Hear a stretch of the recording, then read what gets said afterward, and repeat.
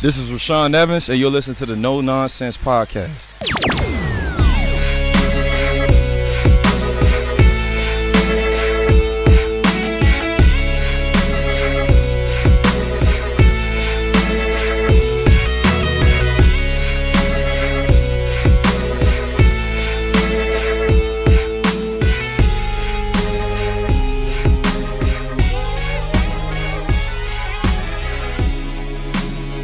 Welcome into No Nonsense, a Tennessee Titans podcast, your place to go for on-demand Titans coverage that is 100% free of the nonsense that we always see in sports talk these days. I'm Luke Worsham, joined by the other two hosts of No Nonsense, Matthias Wadner, Will Lomas. You can follow the show on social media, both Twitter and Facebook, at No Nonsense Pod. You can also follow or subscribe to the show on wherever you're listening. That makes it easier and quicker to get our new episodes every Wednesday.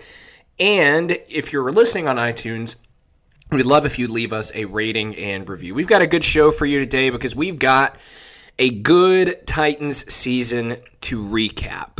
We are recording this just a few days off of the Titans' disappointing loss in the AFC Championship game. They got up 10 early on and then succumbed to the power of Patrick Mahomes that I don't know if anybody, even these really good 49ers, are going to be able to stop. So, guys, I'll just open it up with this. Initial thoughts on the game and sort of quickly, without getting too detailed, the season as a whole. We weren't even supposed to be here, so yeah, I was still really proud of the team, but it just felt like the Titans actually could have came away with that win. I know Mahomes was on fire, but the defensive game plan I wasn't very thrilled with. I thought we went about it incorrectly, and especially going up 10 with Derrick Henry at running back, you would think that you'd be able not really to hold on to the lead because, Mahomes and a historic offense is on the other side. But to go down by so much late in the game when you already had a 10-point lead and your running game has been so effective and your passing game has been so effective for the duration of the season ever since Tannehill came on, you just kind of expected more, and it hurt because it just kind of all came crashing down so quickly. And you could see it coming. But regardless, I'm very proud of the team. Like I said, I wasn't expecting to be here, especially when we started out 2-4. I mean, I was ready for Joe Burrow. I thought we were going to be picking top 8 at least. But now we're picking 29th, and it sucks to be picking that low. But at the same time, it was absolutely worth the ride. And we'll get more into where they were at week 6 in just a little bit, too, because I think that's certainly something worth discussing as we recap this season. Will, what do you think? I think you have to start with the bigger view first. You have to be proud of what this team did and how they turned around, like we'll talk about in a minute. But there's so many positive signs to carry over into next year, so many talented players that stepped up and young players who took the next step forward, and stars who for most of the season, if not all the season, kind of played at a certain level, whether the team was losing or winning by 10 or the defense was playing. There were guys like Taylor Lewan once he got in the rhythm of things, Roger Saffold after he got, healthy and past the bye week and all that stuff. Ben Jones was really good. Derrick Henry was good. You have a bunch of guys who, if they're on the team next year, you feel confident about. There's a blueprint for success there. Looking specifically at the Chiefs game, it's just super frustrating. I mean, the Titans were winning. They were up by 10 points 2 different times, and they were getting killed on defense and refused to adjust, and that they had a way they were ready to lose by if they were going to lose, and they certainly did. So it's fair to be frustrated with the offense for kind of going cold for a while, but I mean really the fault on this, to me, the fault in the whole loss was predominantly on the defense. But again, season as a whole, You have to be proud of the team. It's the farthest the Titans have gone in a long time. They look really good. There's building blocks there, but it's okay to also be frustrated with the way the Titans chose to lose that game. Well, and we'll get into that in just a second, because I do think there's probably one prevailing reason why they lost that game. But I don't think that this was any kind of a flash in the pan, and that's probably the national perspective. They just got hot at the right time. And we talked a little bit about this last week. I tend to think that it was more of, like you were saying, Roger Saffold, Lewan gets back and finally gets over the penalty issues. The quarterback play is good. Henry, it was just kind of like it all kind of just started to click.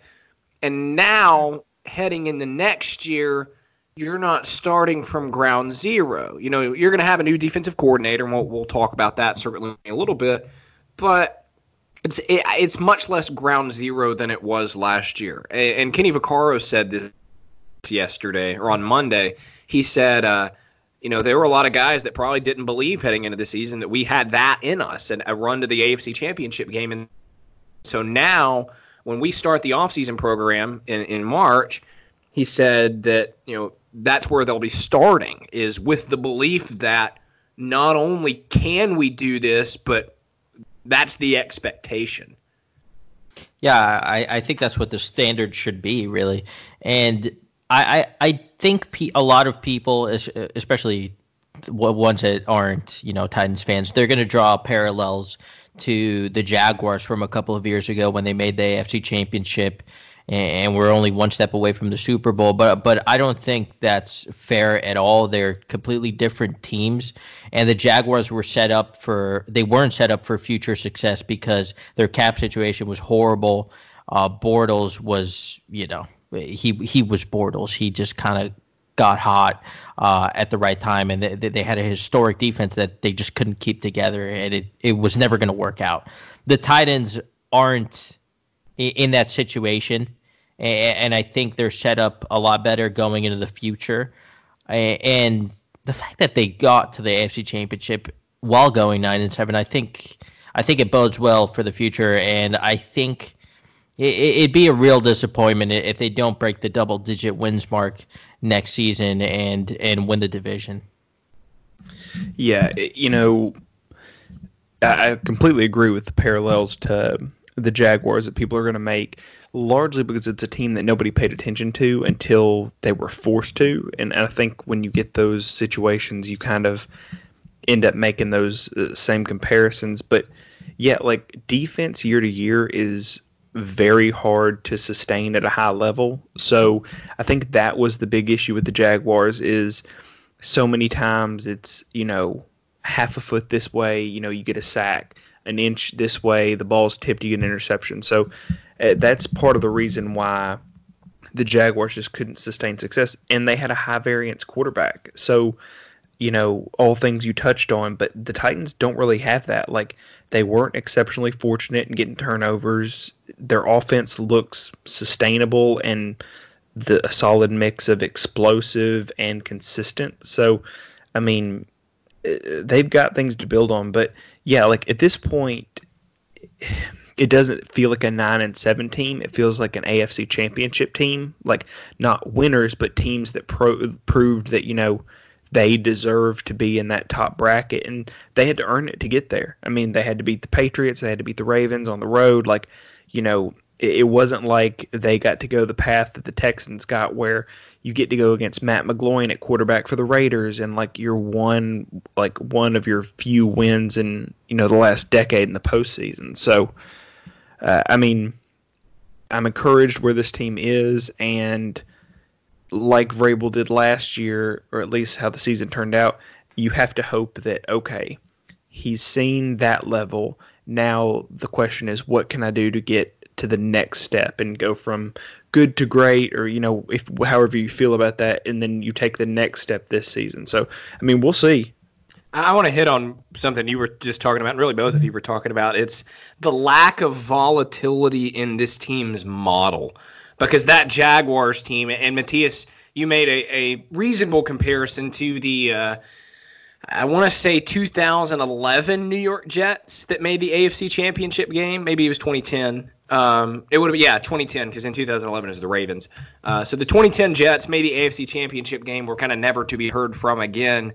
But like you were saying, Will, this just isn't a volatile model. This isn't a flash in the pan. And I think a big reason why is not only how they're winning and, they're built to do this on the field, but it's the culture. And I wrote about that today. I put up a column, and what I'm kind of saying and arguing and getting to, and I used that Vaccaro quote to help make my point, it's that Mike Vrabel has built something so special and so fundamentally sound in terms of the culture and the chemistry of this team that it goes beyond just the fact that there's nobody that's going to ruffle feathers.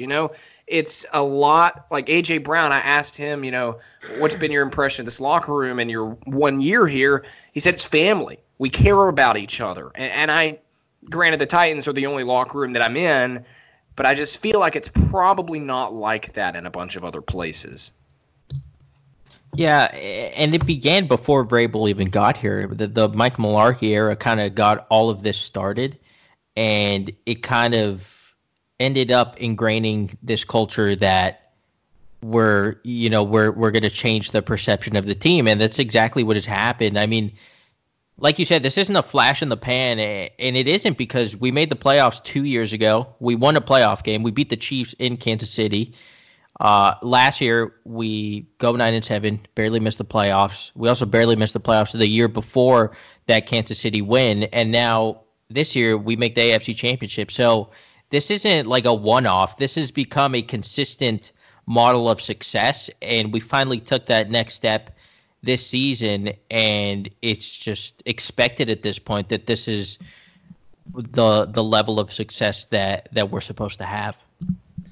I think Mike Keith said it where he said, the goal next year isn't to make the playoffs, it's to host a playoff game. Yes, and several players said that too on Monday. Yeah, like that feels very much like what the team should be expecting. And, it's like, okay, we've seen this team can go. There's a reason to turn out to a playoff game if you get to host one. Like, it should be a big event. Obviously it would always be a big event because playoff games are playoff games, but it finally feels like, even if this team is for some reason 9-7 or 10-6 next year, not which I don't think they will be 9-7. I think I am convinced based on this run and what we've seen that that's over. Assuming that there's not some sort of mass exodus in free agency and they lose Henry and Tannehill and Logan, which won't happen. Right. Like, if the core of this team stays intact and they can avoid injuries and all that, then yeah, the question should be, are they going to host a playoff game? Will they get a bye? As the Patriots start to kind of fall away, like, who's going to take that other spot up at the top of the AFC next year, with Kansas City, with Baltimore to kind of fight for that, 1 and 2 seed. Like, I don't know. Like, this team right now, and I don't know if it's just the recency bias or what, this team feels like they should be contenders, and it's just hard to see them regress. And like you said, like, there's just not a ton of variance in their model. So, even if the defense gets a new coordinator, which it obviously is, like, it's not like that's how this team was built anymore. Maybe for the first 4 weeks of the season, but not after that. So, yeah, I mean, this is going to be a super interesting offseason to kind of figure out what this team wants to be going forward. Let's talk a little bit about the AFC Championship game itself. I think the Titans' loss came down to one thing. The Titans this season proved that they could beat average to good teams in a number of ways. Tannehill was fantastic. You had A.J. Brown. Corey Davis could come at you. Derrick Henry, doing what he did. They had all these weapons. They had all these ways to have success offensively. And defensively, even, they had some nice game plans. You're getting turnovers from Byard and some good pass rushes from Casey and even Landry every now and then. But the Titans, I think, in the playoffs proved that there was only one way for them to beat really good teams. Like, a lot of the stuff I was just talking about was against, average, above average, good teams. Like I'd put the Deshaun Watson Texans in that category. I'd put, the Buccaneers in that category. But against the Ravens, the Patriots, and the Chiefs, there was one way for them to win, and that was smothering defense and Derrick Henry taking over the game. When Kansas City did not allow them to have that avenue of winning, they could not get the job done. Do you guys agree with that? That's sort of what my initial thought after that game. Yeah, and I don't know, it made me nervous because I just don't know if that's, a way that you can go into the future playing, and I don't know if it'll have success in future playoff scenarios. I hope so. I mean, the Derrick Henry numbers in winter months and in the playoffs are incredible. But I mean, if you can't stop an offense like the Chiefs on defense, there's no way you'll never make the Super Bowl unless you have an offense that can keep up with it from a passing perspective. And it's weird because the Titans were able to do that when these two teams played during the regular season. But I don't know what happened in this game. I mean, we already talked about the defensive game plan. I thought it was all wrong. But regardless of that, the offense completely stalled after, I think it was 17-7. The Chiefs scored, and then we punted on the next possession, and then I think we punted on the next two possessions as well. So it was kind of like the offense just didn't. It couldn't pick up the pace when the running game wasn't working, and that did concern me a little bit. Yeah, I mean, I don't agree just because of kind of one game that sticks out in my head that people seem to have forgotten the way it went down. But if you go back to that New Orleans game where the Titans didn't have Derrick Henry like at all, he was inactive. It's a 28-31. So it's a 28-31 point game. The Titans are down, and Tannehill hits Khalif Raymond over the middle to what should have been the 50-yard line, and then he gets hit helmet to helmet. It should have been a flag. The NFL admitted it. Khalif Raymond gets concussed, misses the next two games. A really bad injury, clear miss. Should have put the ball on the New Orleans 35-yard line, and at that point it's a 3-point game late in the game. So if they finish that drive, they probably tie it with a field goal with the one field goal we've seen Greg Joseph attempt, or they score a touchdown, which is how it felt based off the previous drives. And that was all without Derrick Henry at all. So if you can do that with Dalen Dawkins and Dion Lewis as your primary two running backs against the New Orleans Saints, coming off a game where Drew Brees set the all-time completion percentage, and I believe it was one or two games after he set the record for most touchdown passes thrown. Yeah, so Michael Thomas set a record in that game too. Yeah, but they force feed him. So, but anyway, the point is when you stick with that also high octane offense, an offense that put 40 plus on the 49ers just a few games before that, I think that combined with everything else we saw from Tannehill over that 10-game regular season stretch shows you that you don't have to necessarily beat teams just with Henry. I think what happened in the playoffs is Arthur Smith correctly took what the defense was given, and the Patriots were trying to stop the play-action pass, and the Ravens just opened their mouth and couldn't back it up on the field. So the Ravens got steamrolled. Yeah, I think also Tannehill had 2 touchdown passes in the first half, and then he had a touchdown run later. So it's not like that whole offense necessarily went through Henry. So I don't know. It's tough. Do you say that Tannehill is going to be great? No, not necessarily. But also to just assume that this other shoe is going to drop and he's going to turn into a terrible quarterback next year feels. That won't happen because he's never shown that in his career. He's never been legitimately bad. Correct. He's never been Jameis Winston, throw a bunch of interceptions and completely screw the team or anything like that. His floor is kind of like game. Alex Smith, His floor was that game. Yeah, correct. Like 2 touchdown passes and like but did he have 1 or 2 touchdown passes? I had this written down as a topic, and since we're already kind of on it, we'll talk about it now. What do y'all think about Tannehill in the playoffs this year? Because he wasn't asked to do very much, especially in those first 2 games. It opened up a little bit for him in the championship game, and he was not very good. He one-hopped a lot of passes. He missed some throws. His timing was off. He had a touchdown to Furtzer down the field that he missed early in the game. I mean, what do you guys think? Where do you stand on, without getting in a contract or anything like that, where do you stand with Ryan Tannehill as the quarterback of this team? Man, this is tough. I don't know. I didn't think he played particularly well in the playoffs, really in any of the games. I know in the Patriots and Ravens games, he wasn't really needed, and he didn't really get to throw that many times. But in the Patriots game, he did have that awful interception, probably his worst throw of the year. The Ravens game, he was good. He really didn't have to throw the ball. But then when we needed him to throw the ball in this Chiefs game, he hit the shot play to Khalif in that Ravens game. Yeah, no, that was a fantastic throw. And the Jonnu Smith fade in the end zone. Wow. I mean, I might have been able to throw that one. Okay. All right, Luke. You nailed it. I mean, what I meant by that is like he just had to get it in Jonnu's vicinity, and he was going to come up with that one. No, yeah, I agree. I do not have the Tannehill touch. Okay, let's get that out of the way. As long as you admit that, that's good. Yeah. Anyway, I don't know. In the Chiefs game, I thought he left a couple of plays out on the field, but it didn't seem like our receivers were really getting all that open. So it's tough for me. I don't know.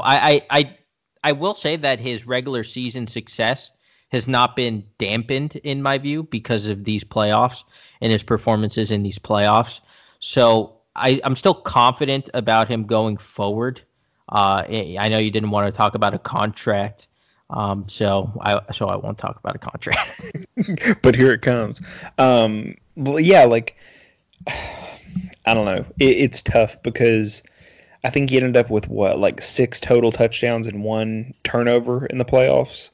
And you can say that one of those was in garbage time, but I mean, how many plays did he not make because he didn't have to, because the Titans were up by, 2 touchdowns for half the Ravens game or more. So it's hard. I thought he did fine. Like, I think throwing in sub 20 degree weather on the road for your 3rd road game in a row after you've been a really run heavy offense and your running game's not doing anything on the ground, I can see why that would be difficult. I will say he looked uncomfortable in the really cold weather in Kansas City. Yeah, and I think it helps that Patrick Mahomes plays there, he lives there. Right. So, it's notoriously difficult. I think Peyton Manning and Tom Brady both were terrible in cold weather games. I think sub 20 degree weather, they either were very low in productivity or they were very low win percentage. And I don't think people talk about that a lot, but that's the way it's been. I guess that's neither here or there because we're not really considering that, but just if I could make a small excuse why maybe his timing was off, so much of the game is based off of, play action to Derrick Henry, but the Chiefs, to their credit, they did not have to bother with the run very much. It wasn't working for the Titans. They couldn't sustain their blocks down the field. Derrick Henry looked a half step slow for some reason. I don't know if all those carries caught up to him. I don't know if it was the cold weather. I don't know what that was, but the running game was just not anywhere close to what it had been. I think it was under 4 yards a carry, at least at one point. So I don't know. It's hard to say that. Yeah. It's hard to downgrade him too much for that, and he still threw 2 touchdown passes in that game. So, I don't know. I'm still perfectly confident, and I won't talk contract, but I'm still perfectly confident in him being the Titans' starting quarterback. I think what we've seen from him is the best what is it, best 13 game stretch we've seen from a quarterback since the Titans have been in Tennessee, like since the Houston Oilers days. As a quick aside, Adam Humphries, man, he played great. Yeah, maybe we should use him on first and second down instead of only using him on third down, right? Wow. I mean, who knows how hurt he was?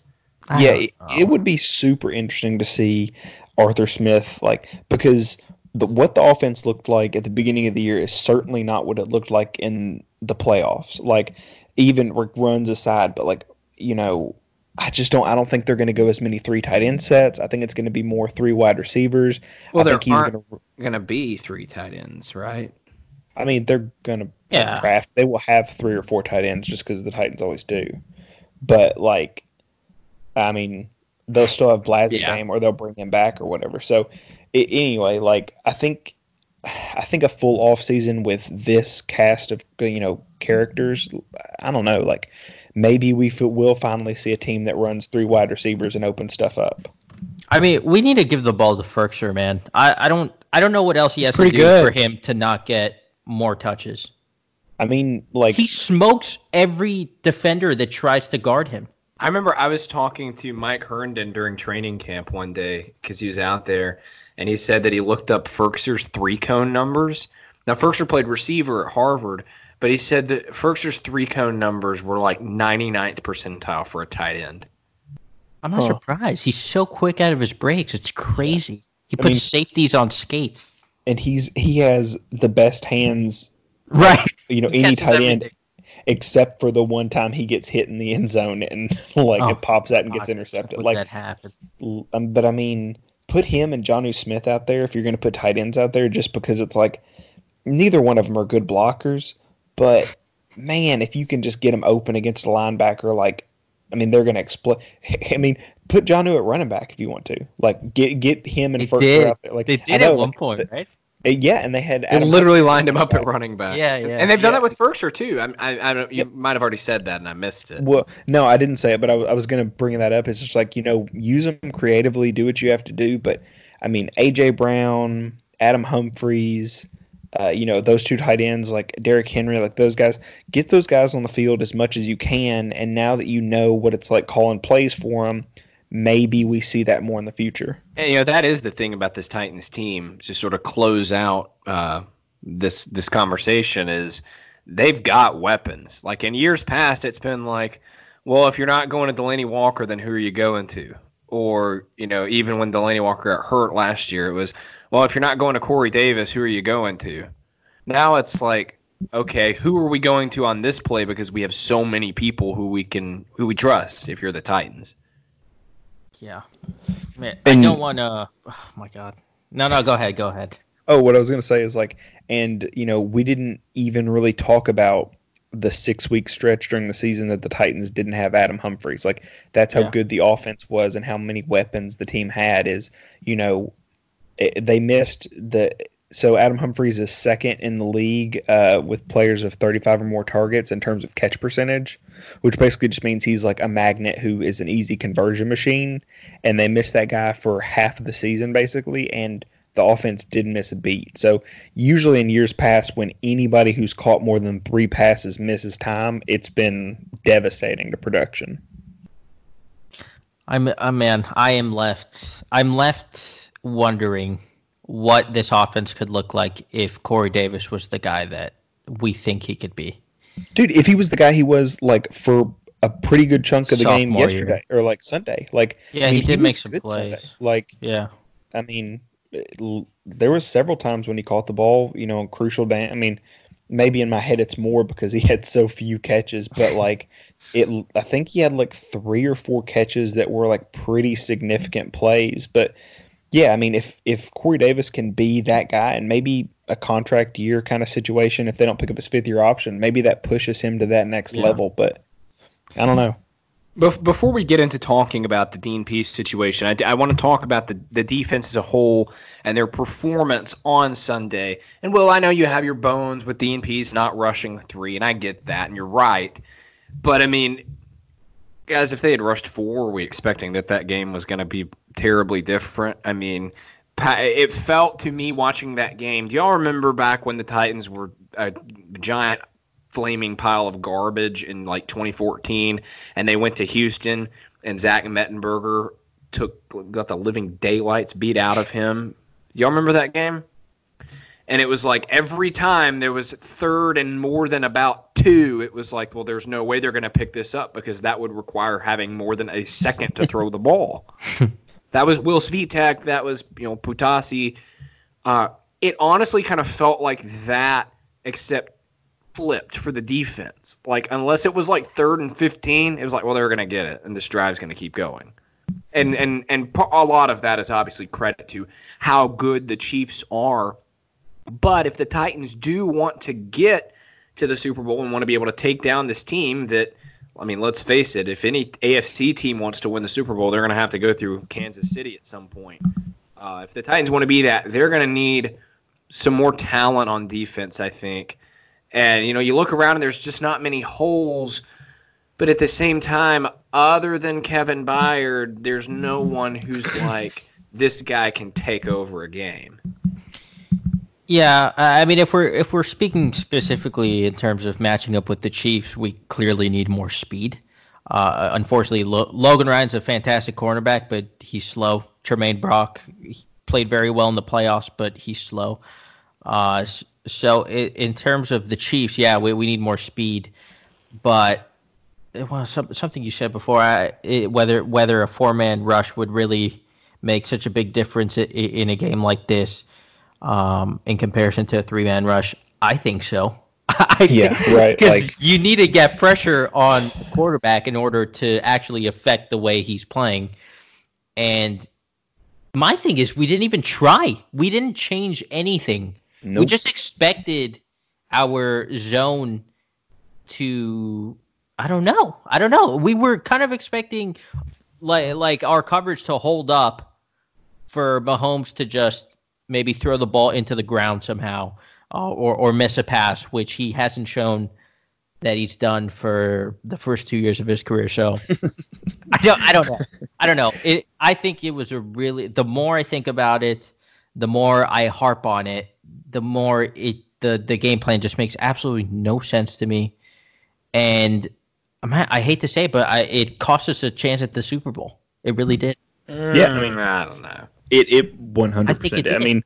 I mean, like you can not agree that this team was a Super Bowl team, but it was fundamentally the way. Okay, so like I'll compare it to this. Like imagine playing against the Titans and thinking that putting 8 defensive backs on the field and putting them in prevent defense is the right way to stop Derrick Henry. Like that's the equivalent of rushing 3 and letting you might as well just forfeit the game at that. Yeah, like that's what the Titans defense did. Like and Mahomes breaking contain on every single play. Dude, like that's a coaching issue. That's a scheme thing. So I know we're not talking X's and O's too much and all that, but the Titans did a bunch of stunts with their defensive line, things that they did last year when they were their least effective, and this year when they've not been effective at all. And what that essentially did is, if the Titans were rushing 4, you could almost guarantee that they were going to stunt the tackle in the end, and that's why you got Daquan Jones or Jarrell Casey or whoever at defensive tackle in space against Patrick Mahomes with a 10-yard head start on him. Like, it wasn't even close. And maybe that's not the worst game plan in the world if you've got Malcolm Butler and healthy linebackers to cover underneath and a healthy group of corners. But that's not what the Titans had. The Titans had Tremaine Brock. They had at one point they had Wesley Woodyard and David Long out there at linebacker because Jayon Brown and Rashaan Evans were both banged up. Like it's a bad game plan. Like, and I didn't want to talk about this, but you asked the question, or you kind of scoffed at the idea that it didn't cost them a championship. I mean, it was the worst possible decision, and there was no change from the first half to the second half. As much as Tony Romo tried to say, like, I bet that the reason why Dean Pease didn't adjust is because he's got a whole different game plan for the second half. Cut to the second half, and you get your teeth kicked in because you do the same thing again. So. They kept praising him. I don't know. Yeah, that was wild. I mean, they were on like a full game delay. Like it's because they didn't get to watch, like they didn't get to broadcast the Ravens Titans game, so they were just kind of going with the flow and trying to get their praises from last week. But I mean, going back to the like actual personnel on defense and like what they did in that game, like could they have tackled better? Yeah. Like, it was not a great game for Rashaan Evans, like just because he didn't really have a chance to make much of an impact.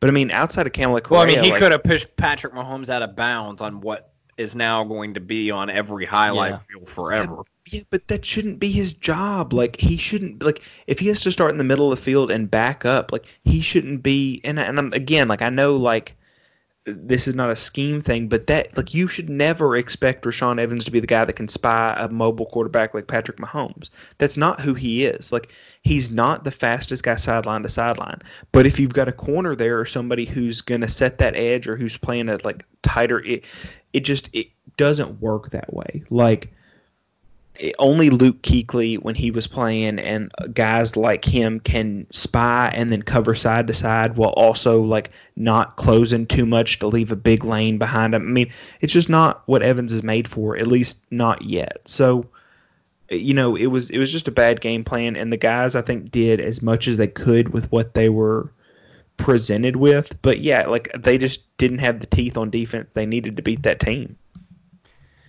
Okay, so that's going to wrap up our discussion of the AFC Championship game itself. We're going to take a quick 30-second break.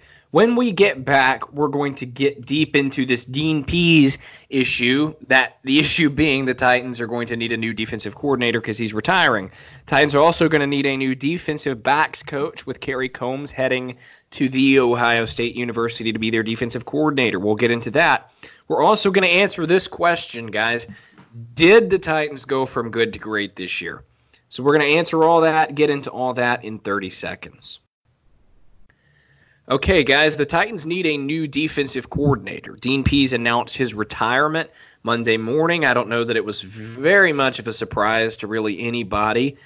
First of all, I mean, Dean Pease, very, very nice guy, very intelligent, always learned something about the game every time I listened to him talk. And, Will, I know you had your bones with him, but he did a lot of good things for this Titans team over the last 2 years. Yeah, like, I don't think you could have found a bigger Dean Pease fan than me last year. I think he is fundamental. I think he is a genius. I think he understands football very well. I just don't think he always married what he knew about football to what this team actually had. And, it's not because he's not smart enough. He definitely is. He's definitely one of the best defensive coordinators we've seen in the last few decades with his work in Baltimore and his 2 years here. It's just, it just wasn't the aggression that the team needed this year. Yeah, I think that's fair. And I don't know. There were just too many times this season where it seemed like he just didn't game plan it correctly. Like in the Panthers game, we got absolutely the defense got absolutely destroyed, and it seemed like the injuries just really took a toll on the defense as a whole during the latter stretch, and that probably had a lot to do with the drop off, and all of that kind of falls back on the defensive coordinator.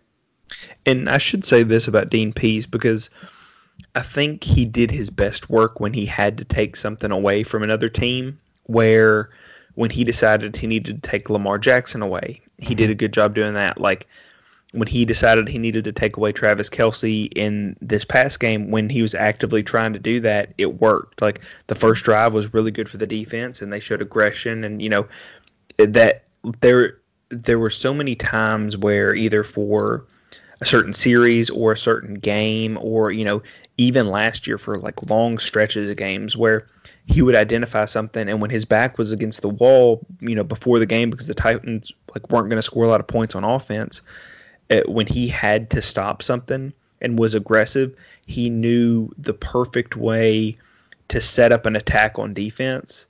And I think that's why it's so frustrating to see him this year, because it's almost like the first time in a long time that he had an offense that could support that aggression, he just didn't use it. I want to share this quote from Dean Pease' retirement press conference as we close out this discussion, because I firmly agree with him on this, and it's something that I didn't always agree on. But being around him and being around Vrabel these last 2 years has really changed my mind on this and opened my mind up to this belief. And again, I'm 100% with him. He said there's a lot of schemes that work. I mean, everybody has a different scheme, offense, defense, whatever it is. It isn't about the scheme. You've got to believe in your scheme as the coach. And if the players believe that you believe, that's part of it. But the thing of it is, you get them to believe. And if they trust you and really believe that you care about them on and off the field, you can get people to do a lot of good things. And I do truly care about my players. You know, we can sit here and talk all day long about 4-man rush, 3-man rush, you know, zone versus man, dropping Harold Landry into coverage.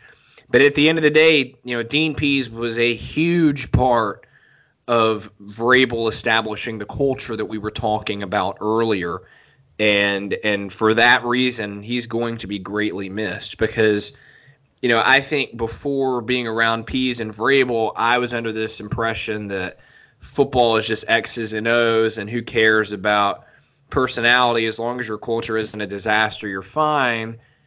And my mind has certainly changed on that.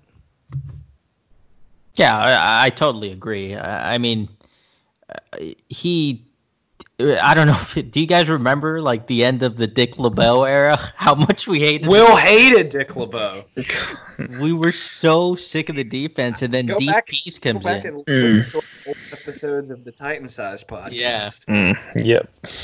It was awful. And then Dean Pease comes in, completely revamps the defense, turns us into like a legitimate top 5 to 7 unit for a whole season, all of 2018. And for the first like 6 weeks, probably, first six weeks of the season, we were that same defense. But it just kind of all unfolded towards the end. But it doesn't diminish what he did for a majority of his time here. And I think it says a lot too that, as Vrabel said on Monday, when John Robinson called him to offer him the job to be the head coach of the Titans, he said he was already with his family. He was at Boston College with his son. And the first thing he did was he picked up the phone and called Dean Pease.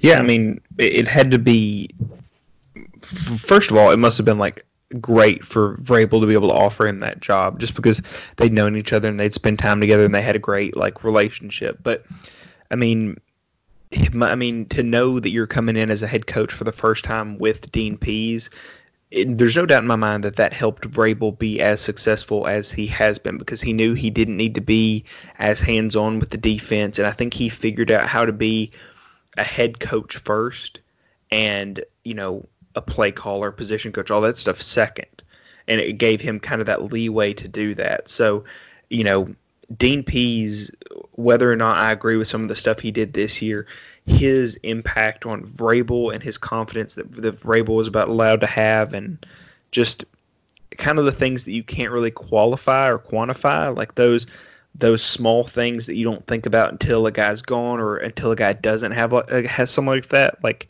I don't know. Like, I think I will appreciate him for that much more than anything he did this year, even though it was the most successful Titans team that they've had in a long time.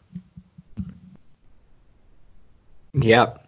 I think you guys nailed that on the head. We'll get into replacements in another episode. I don't know that really any of us are that prepared to discuss that. Titans are also going to have to look for a Kerry Combs replacement. The guy behind "My Man Catch No Balls." He's the one that coined that phrase. Imagine the phrase will stick around, but he will not. He's heading to Ohio State to be the defensive coordinator. That's another tough loss. You want to talk about culture? That guy's as energetic as they come, and we'll see who they replace him with. But he did a fantastic job Improving pretty much everyone in the secondary. Everyone in the secondary was fantastic under his reign.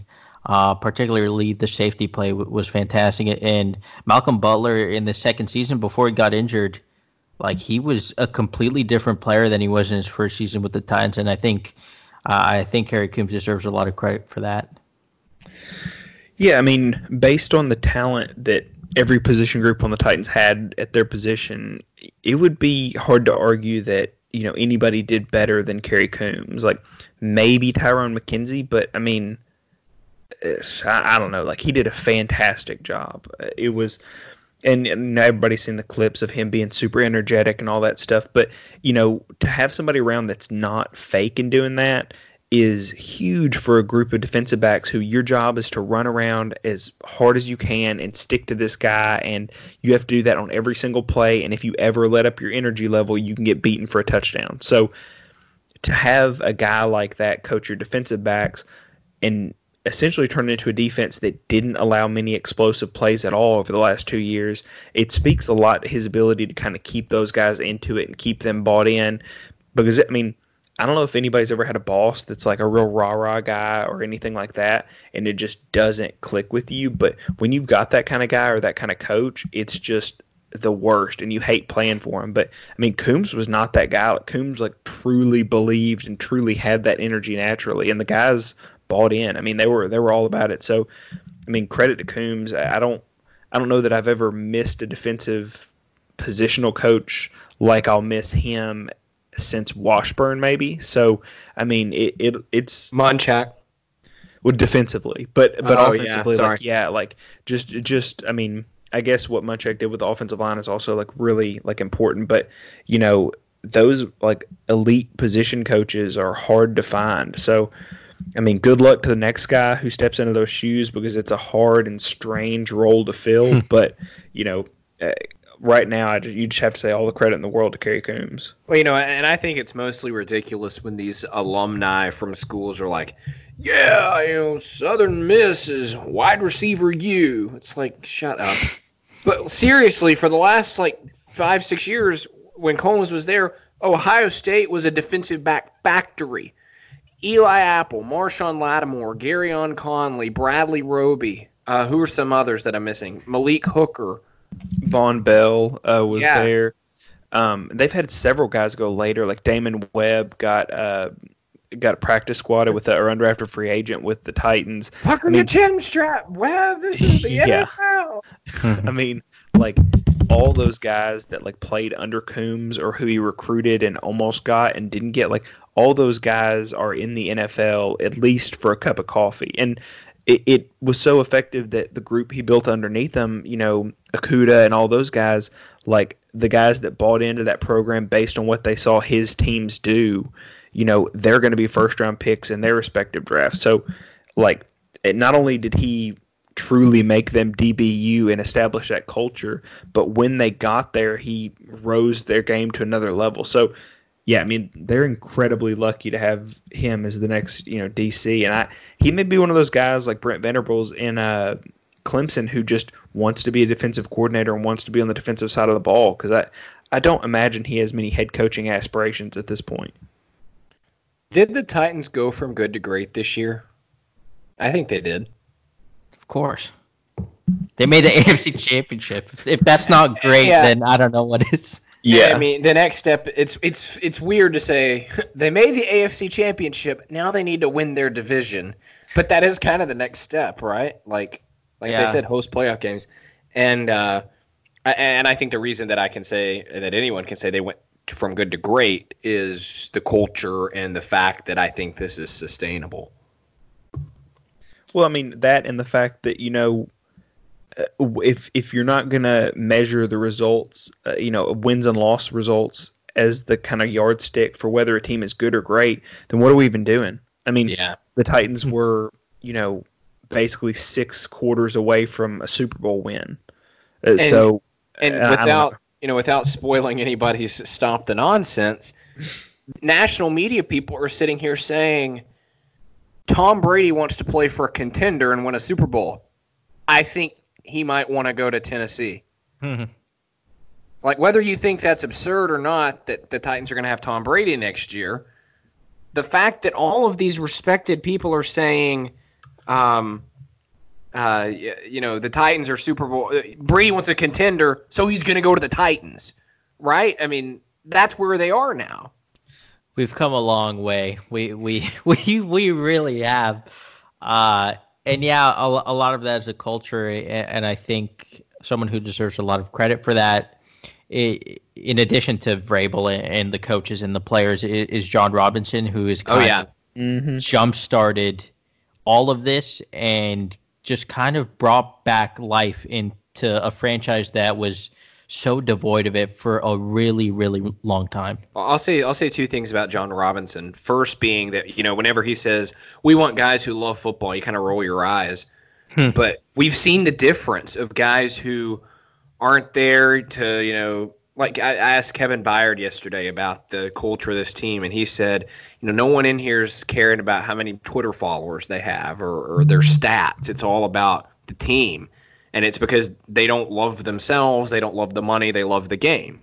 And so that's one thing about Robinson. The other is, I feel like the model to bring back a dead franchise has been totally put out by John Robinson. And it's maddening that teams, like the Lions or the Browns aren't following the model that he set forward. And, I mean, he's just done it so brilliantly. Yeah, I mean, and I'll say this, for a long time, all this success was like, well, he had Taylor Lewan and he had Mariota when he came in. Like, it really helps to have those guys when you come in. But, I mean, draft class after draft class, you'll see him bring in somebody who's either at that level or close to that level, somebody who is a franchise cornerstone, and all of a sudden, Mariota drops off the face of the earth and everybody's like, he's not the quarterback, blah, blah, blah. Like, what does he do? But he trades a 4th-round pick to get Tannehill and, somehow either sees that he has that latent talent that's not being used, or he just understands that he's a perfect fit for this offense, or whatever happened. But, I mean, he essentially got Miami to eat tens of millions of dollars in salary and got him for as cheap as Blaine Gabbert, or cheaper, I can't remember. But, every move he's made has been really good with very few exceptions, and the exceptions came early in his career, not late. So the more experience he's gotten, the better he's gotten, and the better feel he's gotten for what he wants in players. So, as long as he's in charge, 9 wins, felt like the ceiling for a long time. It's feeling a lot closer to the floor now. Yeah, and he's like so methodical and calculated with almost all of his moves. Like this Tannehill move is like, here, I can get this guy on the cheap just because they don't want him anymore. Let's see what happens. Maybe if Mariota doesn't work out, maybe he'll step in and he can actually be the future of the team. Look what happened.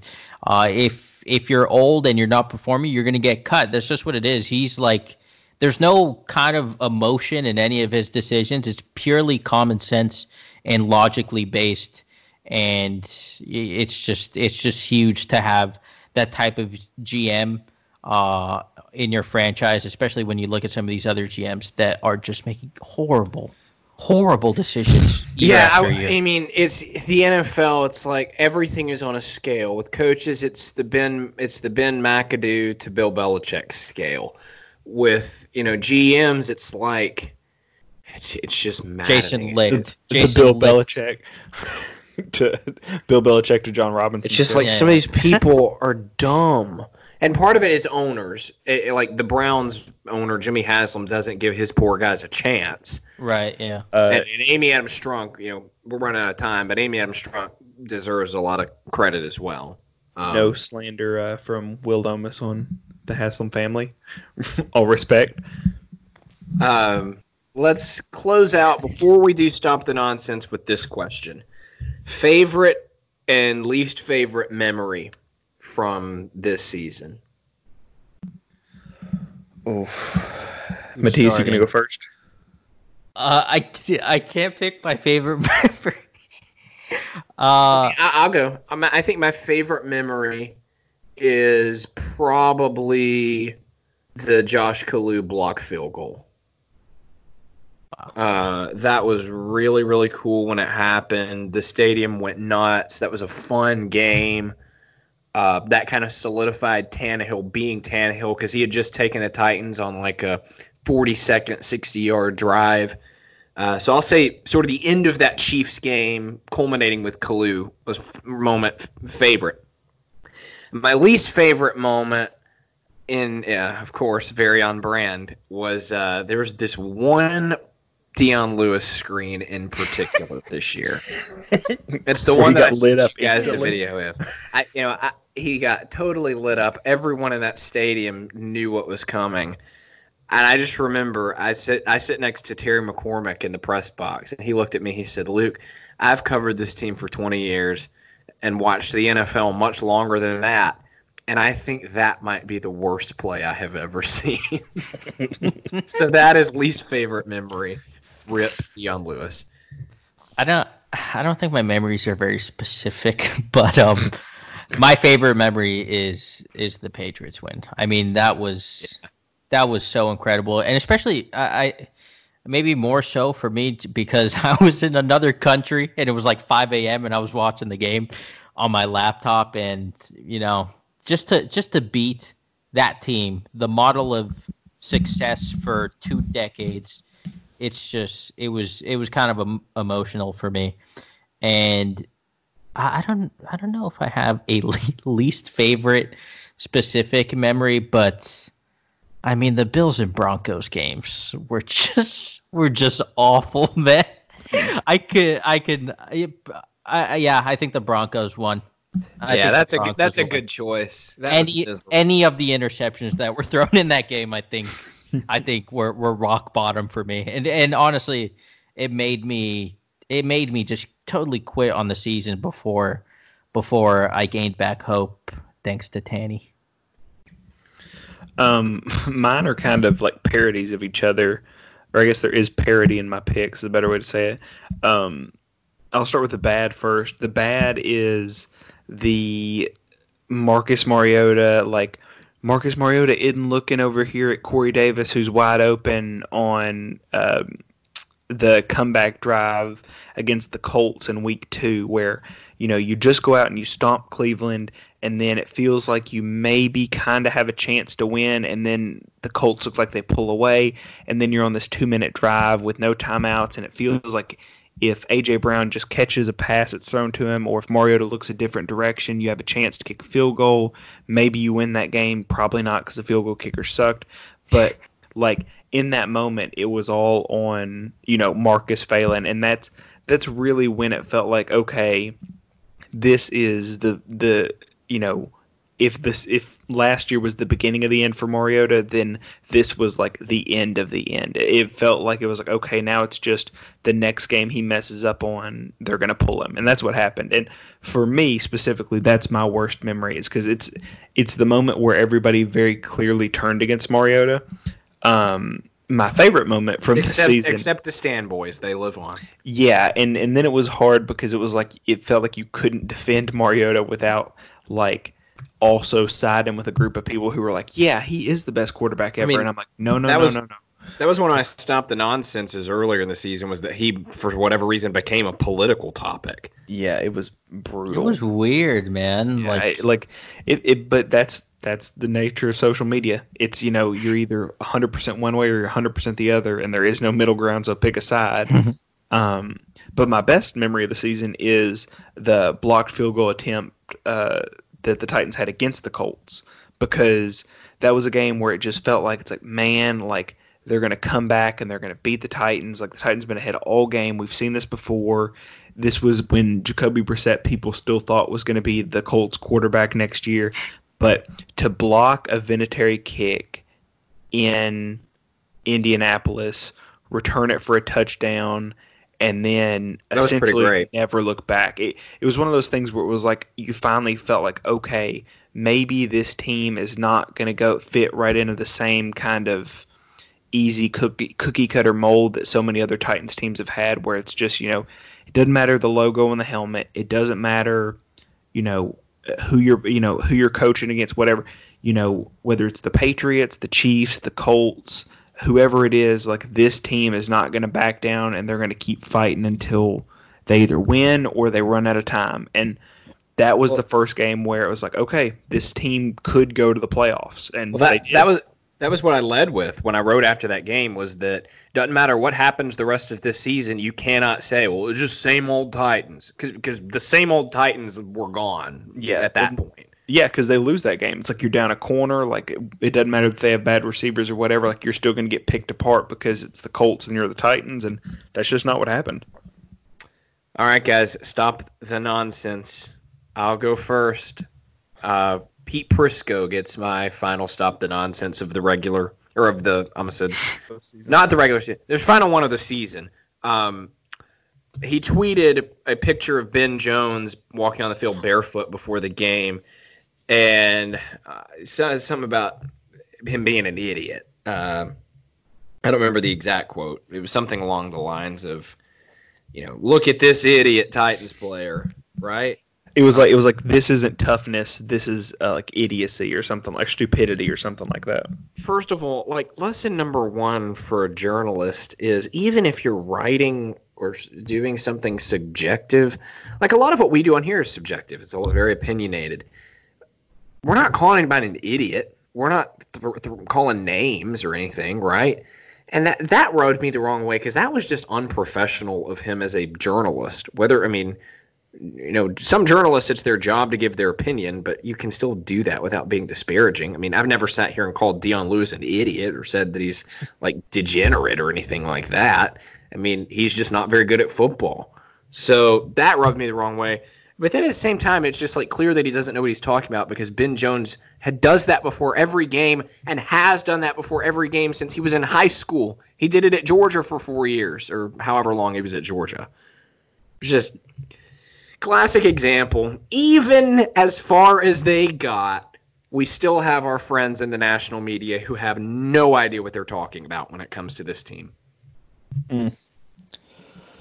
Yeah, I mean, you're absolutely right. Like I hate that. Like I hate that people just continue to jump in and don't have any idea what they're talking about. And I shouldn't be surprised, and that every week I am. Yeah. I'm gonna do mine right now. I had so many to choose from, and I was gonna go with a friend of the podcast who had a really weird Mariota tweet that was borderline erotic fan fiction. But Is this Howie? Yeah, but I'm not choosing that one. No names. No, I'm gonna focus on some of the analytics guys. That was how you started, like when we were doing our pre-show conversation. You just hopped right on. I am sick of analytics people. I'm sick of them. But anyway, I'm going to focus on Kevin Cole, who works for PFF. PFF, by the way, PFF, the website that has Rashaan Evans with a sub 50 overall grade this season. Yeah.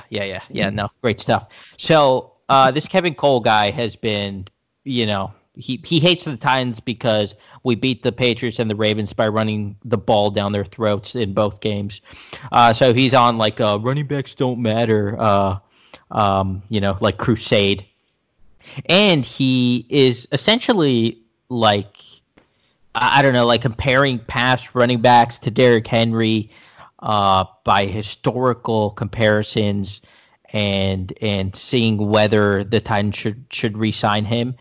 And some of these comparisons, man, I can't even. He has Ryan Terrain on here. Do you guys remember Ryan Terrain?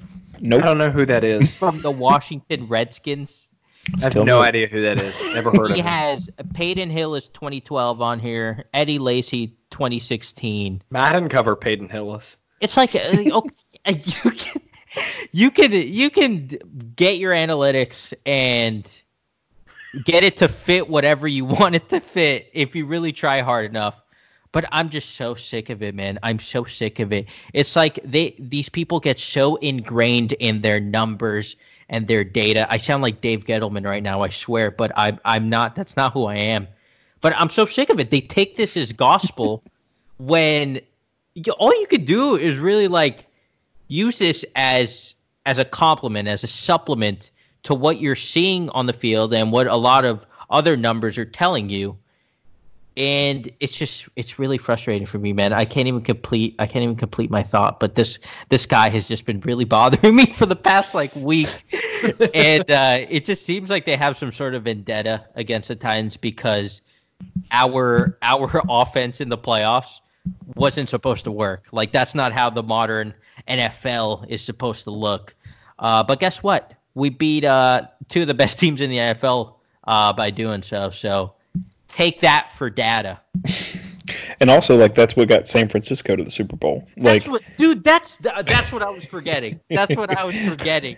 The Niners, that's exactly what they did. They did the exact same thing as the Titans, but the difference, their defense is way better. They have better players on their defense, and they had Patrick Willis, Justin Smith, Dante Whitner, just to name a few. Navarro. Well, that's in the past, but I mean, even this year. Oh, I thought you were talking about the old 49ers. No, I was like, oh man, we hit a time loop, in the past. I was clearly confused. Oh, man. No, Kyle Shanahan's out here running the ball down everyone's throats, and everyone's praising him. But the Titans win 2 playoff games doing the same exact thing, and we get bastardized. It makes absolutely no sense to me. Garoppolo threw 8 passes or something? 8 passes? Yeah, so it's the lowest in NFL history or something. Lower than Tannehill. Yeah, I think it's literally the lowest in championship game history. So yeah, all those people they don't really understand what they're talking about. And this isn't analytics people just as a whole, because if you use it correctly, for the big example is if you're an idiot, you say you have to run the ball effectively to use play action. And that's why teams shy away from it, which is just not true, because that's just not how football works. The key to play action is not having Deion Lewis in the backfield. That is correct. Yes. That will 100% get your play. Because if I'm a linebacker and he's there, I'm just keeping my spot. Yeah. So, I guess the point of it is if you use it correctly and use it to analyze trends and see what works. But if you're this is my point, and this is what you said, but it's you're this is my point, so I'm going to reverse engineer data and try to find all these unflattering comps and present this information that way, then just stop using the information because you're not using it correctly. It's stupid. I guess I'll jump right into mine. We've kind of talked about this already. I probably should have gone first just because it's kind of a negative note to end on. But mine is this quote from Jurrell Casey. I don't know if it's a direct quote or not. It's a tweet from John Glennon after the game, and he said, says, Titans Casey on team's inability to stop Chiefs. Quote, the plan was always to make them kick field goals in the red zone. Bend but don't break. Today we broke. Those guys was able to capitalize and get the ball in the end zone. Bend but don't break is such an outdated concept from when the offenses in the NFL weren't so explosive and I guess just run heavy, because if you get somebody at the 20-yard line and they want to run the ball, it's easy to stop them, theoretically. We've seen the Titans defense do it over and over again. But if you go against a passing team and you expect them to just start running the ball because they're inside the 20-yard line, that's just not what's going to happen. So bend but don't break it's this weird sort of phrase that people use to cover stuff that they don't want to explain rationally. It's like if I said apples to oranges anytime somebody compared me to or asked me to compare things, I can say that, and what? What I'm saying is if you say apples to oranges, it's something to say if I said compare the Titans defense to the Ravens defense, and somebody's oh, it's apples to oranges because they run different schemes. No, okay. It's not apples to oranges. That's a phrase you use because you don't want to get into the real information. Just bend but don't break is this idea that it's like, oh, we played bend but don't break defense. It's like, no, what you did is you played a lot of 3-man rush, 4-man rush, like zone behind it, and then you put Logan Ryan on Tyreek Hill in man coverage sometimes, and that those were bad ideas. Bend but don't break feels like a way to kind of gloss over making bad decisions or not wanting to make that kind of comparison. So I don't like it. It seems like kind of a buzz phrase, I guess, that people use to kind of poo-poo away any sort of disagreement. I don't like it. I hope I never hear it from another Titans player again unless he's making fun of another team that said they were going to play bend but don't break defense. It's just, it needs to get out of the vocabulary now. Bend but don't break means you're bad at defense. Your goal should be to get off the field in 3 plays.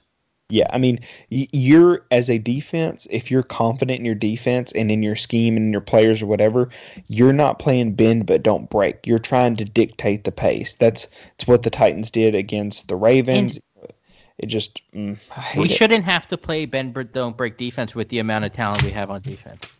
I mean, Harold Landry's just so good. Oh, God. Here we go.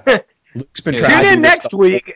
He's been doing it the whole episode. He's like, and they've got Harold Landry every now and then. Harold Landry. I'm like, I'm not biting on it. It's been a fun season, everyone. We started this show right before training camp, and we've been steadily growing. We really appreciate everyone that tunes in and listens, and we've got an off season full of content coming up. We will be back next week, because the Titans need a defensive coordinator, and we're going to talk about who can fill Dean Pees' shoes. So until then, again, great season, fun season to cover this Titans team for the 3 of us. I think we'd all agree on that, right? Yes. Yeah, absolutely. So for Matthias and Will, I'm Luke, reminding you and everyone else in the sports world to stop the nonsense. Boom. That was a great episode. Also, You may have noticed weird behavior when you said the Haslam name. My cousin is married to his daughter. So and I just told him at Christmas that I had a podcast and we were talking about it and stuff. So wait, you told Jimmy Haslam about our podcast? No. No, his cousin. I told my cousin, but that would have been fucking wild. He would hate the things I have to say. But I told my cousin and his wife, and I just realized when you were talking about it, I was like, ooh, I need to jump in and make sure. It's Will Amos, where I live. I'm like, please don't. Save big money now on new siding from LP SmartSide at Menards. Update and beautify your home with your choice of 13 timeless colors of pre-finished engineered siding.